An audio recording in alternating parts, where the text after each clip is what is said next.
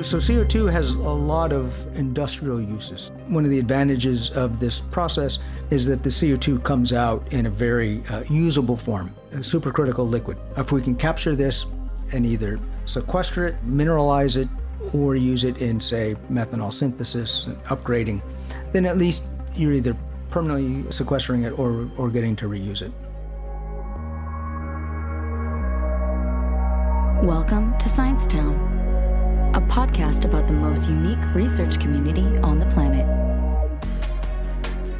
With every episode, we will bring you cutting-edge tech, science, and startup culture through the eyes of pioneering men and women. Their journeys cross disciplines and cross borders in the pursuit of world-changing science. Welcome to episode 24 of Science Town. I'm Julie West. In this second episode of the three-part Science Town series on innovative portable technologies, I chat with William Roberts, a professor of mechanical engineering at KAUST and the director of the Clean Combustion Research Center. Bill discusses his work developing and deploying cryogenic carbon capture technologies to mitigate pollutants, including portable units designed to capture emissions from ships. He explains why carbon capture and storage are not only viable, efficient, and economical climate solutions, but also essential to the energy transition. Welcome, Bill. Thank you. I'm happy to be here. You're involved in researching and developing clean combustion technologies and new fuels, and cryogenic carbon capture is one area of expertise within this field that we'll be focused on today. What is meant by clean combustion, and how does cryogenic carbon capture support this? Okay, that's a good question. So clean combustion is really how do we minimize the environmental impact of converting fuels into energy or mobility. And so some of it's efficiency gains, improving thermodynamic cycles of heat engines, gas turbines, internal combustion engines. Some of it's fuel switching, reducing the carbon content of the fuel, say. There's a lot of focus and interest on hydrogen and hydrogen carriers like ammonia. Changing the hydrogen to carbon ratio. So these are all things that reduce the carbon footprint per unit of work. And what we'd like to do is extend this further by doing post-capture. So we can think about manipulating the fuel and pre-combustion. We can manipulate, optimize the combustion process. And then we can talk about cleaning up the exhaust stream after we've optimized the first two. And part of this then is capturing the CO2 that's emitted. And is that where the cryogenic carbon capture part comes into play? That's where. So the technique that we've are working on demonstrating here in the kingdom is based on freezing out the CO2 as dry ice. Okay, so walk us through how that works. Okay, so the carbon content, CO2 content in the air is small. It's 450 ppm or so. But coming out of a point source like a power plant, it could be 3, 4, 5% for a gas turbine, a modern gas turbine, high efficiency gas turbine. It could be 30 or 40% from steam methane reformer. So it's much easier to capture at these much higher mole fractions. The technique that we're quite enamored with and interested in exploiting, we take the flue gas and cool it down to cryogenic temperatures, and the CO2 at these very low temperatures and atmospheric pressure goes directly from a gas to a solid, and most people will recognize this as dry ice. And we have to be clever in how we collect this dry ice, because anybody that has a freezer knows that a frost layer will build up. And if you're interested in heat transfer, then this inhibits the heat transfer. So we don't want to use a solid surface as part of our heat exchange medium. So we have a direct contact liquid where the CO2 freezes onto this falling droplet And then we collect this droplet, and it's fairly easy then to separate the solid CO2 from the liquid refrigerant. And once we have the solid CO2 at these cryogenic temperatures, we can melt it and compress it. And typically you're going to want the CO2 in liquid phase, and which means high pressure, for transport or for usage. And the fact that we can compress it as a solid and liquid is about 1,000 times less expensive energy-wise than trying to compress a gas. So there's some inherent advantages to the process, and we're trying to exploit those at scale. We're working with a company in Salt Lake City, Utah, Sustainable Energy Solutions, and they have been working on this for 18 or 20 years. And so we are really looking at working with them to expand and deploy this at pilot scale. And then also, how do we expand the capability to look at other pollutants, right? So that we could think about looking at dirty exhaust flue gas, say from burning heavy fuel oil.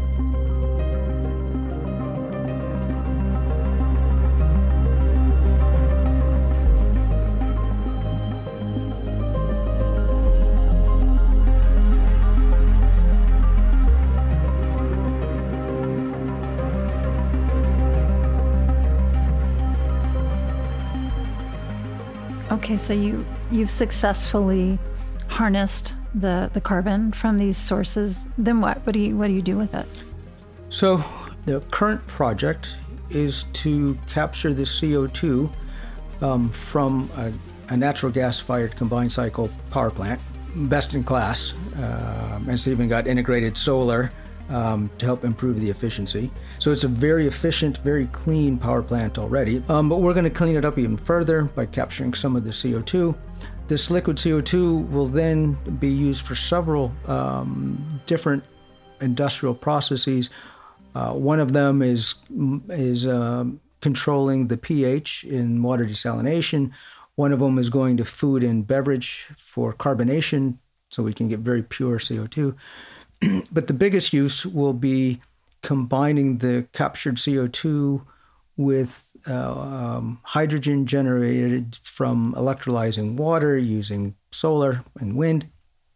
So the hydrogen will be combined with carbon dioxide to form methanol, the simplest alcohol.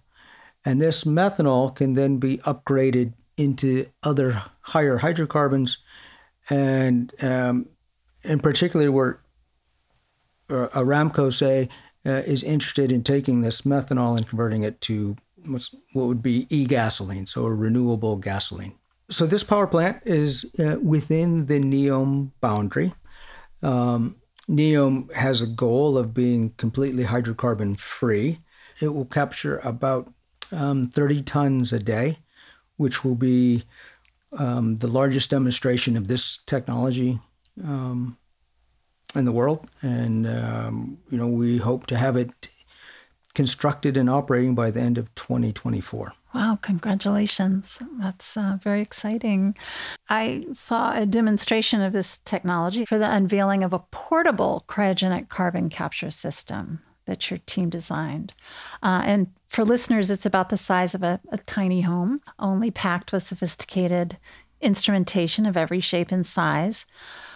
So why portable? Where are you envisioning this unit will go? And why is that portability critical? Okay. So we want to be able to demonstrate this new capability, again, to capture not just carbon dioxide, but also oxides of sulfur and nitrogen, as well as particulate matter, soot, and water. And so we would like to be able to demonstrate this capability at a wide range of facilities, whether it's smelting or cement manufacturing or using, a utility scale, burning, again, heavy fuel oil. And ultimately, we want to put this on a ship and demonstrate a ship-based carbon capture with this multi-pollutant capability.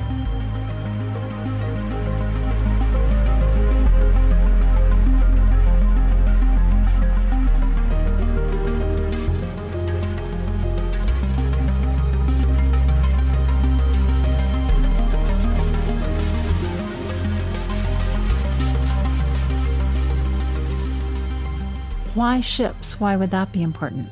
When you look at shipping, the ships have a long lifetime. It's a low-margin business, and you have to have tremendous range because you're crossing oceans. So same with aircraft. So trying to do this with batteries and electric propulsion, it's hard to fathom that will be possible. So you're committed to internal combustion engines or gas turbines to power ships and planes. So then you need an energy carrier. And people talk about hydrogen, it's probably doubtful for aircraft and shipping. Ammonia is more interesting and perhaps more viable. But these are 25 or 35 years away. And we need something much nearer on the time horizon. If you could put a plant on a ship that took a small fraction of its available volume, because this is money, to capture the CO2, store it in the fuel tanks as the fuel is being consumed, and then when the ship gets to its destination, it gets offloaded and then sequestered permanently, again, geologically, then suddenly the shipping is stackless, is green, and it's viable near term, 3 to 5 years, not 30 to 50. Everybody has the same aspirational goal, right? But we need pragmatic solutions to get there. You're listening to Science Town. What about this is different from other carbon capture technologies? Most commercially viable, commercially scalable systems use an absorption technique where they use an amine and they percolate the gas through the amine, and the CO2 is absorbed in the amine, and then it gets saturated, and the amine has to be regenerated. And this is what's used now as the only really large-scale process. And it has some significant disadvantages, significant issues that still need to be overcome before it really is cost-effective and viable. There are other techniques that are suitable for, say, direct air capture, where you want to pull out CO2 from the air. And these are based on adsorption, so sticking to a physical surface or a molecule. And this whole area is based around certain molecular structures that are quite popular, called metal organic framework molecules, MOFs. And so this is kind of a third technique, which we think has considerable energy benefits and is scalable and near-term deployable. And then within the cryogenic portfolio, there are other techniques. The piece that our technology partner, SES, which is now owned by Chart, is the direct contact heat exchanger, where we don't have a surface that we have to worry about scraping the CO2 off or somehow sublimating it off. But I think we have some interesting technology advantages in terms of cost, energy input, and scalability. What do you think are the most controversial or misunderstood issues surrounding carbon capture technologies? Well, for the cryogenics, particularly here in the kingdom, when I talk to people, their immediate reaction is, this is the desert. Cryogenics, that doesn't make any sense at all. And if you sit and think about it, it really is, how good is my heat exchange, right? It's just moving heat around. So the better I can do that, the more efficient I can become.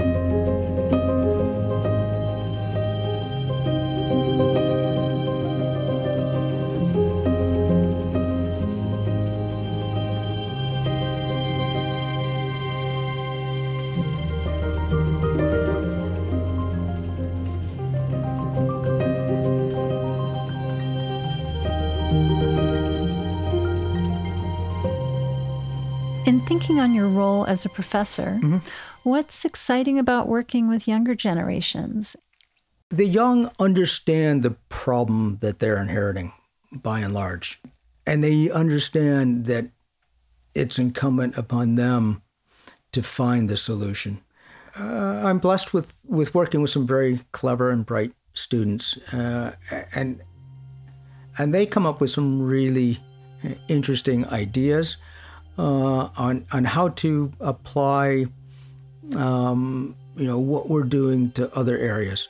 And just this morning, one of my students came and said, what about this idea on how we can design this heat exchanger? And that's the great thing about this job, being a faculty, is working with these energetic, bright students that like to think out of the box.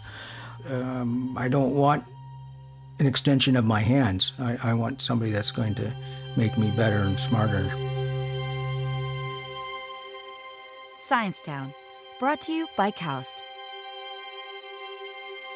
You've been good about clarifying that carbon capture, cryogenic carbon capture, is just one part of the solution based on geography, industry, etc. So you've answered part of this, but I do want to go ahead and ask you specifically how you see carbon capture and storage in the broader picture of climate solutions. CCUS, carbon capture with geologic storage, is, I think, absolutely essential. The carbon has evolved over several 100 million years, and we've liberated it over 100 years. So storing it in temporary storage, biomass, trees, plastics, these are all very short term. Right? We need to be thinking about, how do I store this for 10,000, 100,000 years, 100 million years? I mean, we need geologic storage, which means geologic timescales, which means mineralization or deep underground wells. We have to be able to pull 50 gigatons of CO2 out of the environment. We have to supply affordable, reliable energy to support a population of 9 billion people. We have some competing goals that are very difficult to meet. And I think, everybody wants to be fully renewable and have solar and wind. You look at the carbon footprint of solar cells and solar panels and wind turbines, they're not zero. All of this requires infrastructure and energy to produce these. I think the meta message is there's no one solution. The solutions are time dependent, geography dependent, industry dependent, government dependent, right? So there's a lot of moving parts. And so eventually we'll get there. Eventually we might have fusion, the holy grail. But until we do, right, we've got 30 to 50 years to solve this problem. And so I think carbon capture is absolutely essential. I think fuel switching is essential. I think efficiency is the low-hanging fruit. It's much easier to make something more efficient, right? So I think we have to be pushing on all of these levers, right? We didn't get here, we're in the position we're in overnight, right? We've done this over 100 years, so we have to be aggressive in finding any knobs and turning them.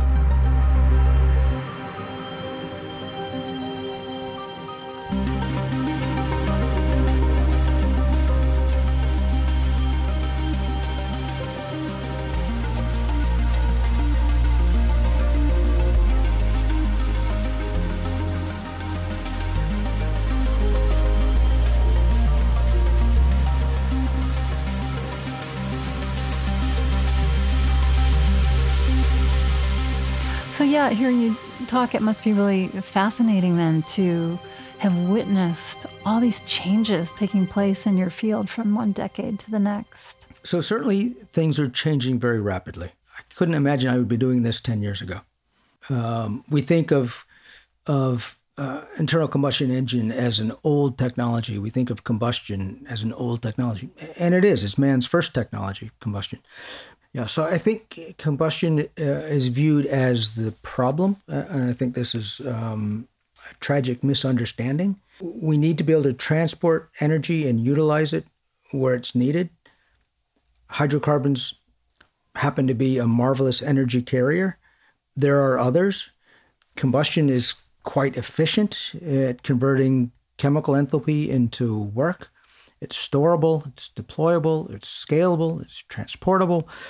There are tremendous advantages in terms of storage and trying to incorporate a fluctuating commodity like renewables into, say, a grid. And batteries might eventually be the solution. But until then, storing this energy in terms of hydrogen or ammonia or converting to some other hydrogen carrier, and then reclaiming that energy through various heat engines, through combustion, is going to be important and relevant and still viable, I imagine, for 50 or 70 years.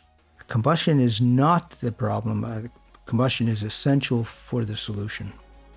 But the emphasis is certainly more on how do we incorporate renewable energy, how do we store it, how do we utilize it, how do we transport it, and then how do we mitigate the effects, the climate effects. And so there's a tremendous amount of interesting things to do out there. It's a very exciting time. Well, Bill, what a pleasure. Thank you for teaching me more about carbon capture. Well, thank you for the opportunity.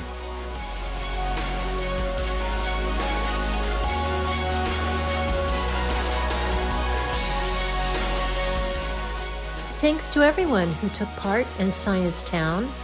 Science Town is produced by Julie West and Alex Arias. Thanks for listening. This podcast is a production of King Abdullah University of Science and Technology, also known as KAUST. You can find us on all major social channels, wherever you get your podcasts, and at sciencetown.kaust.edu.sa.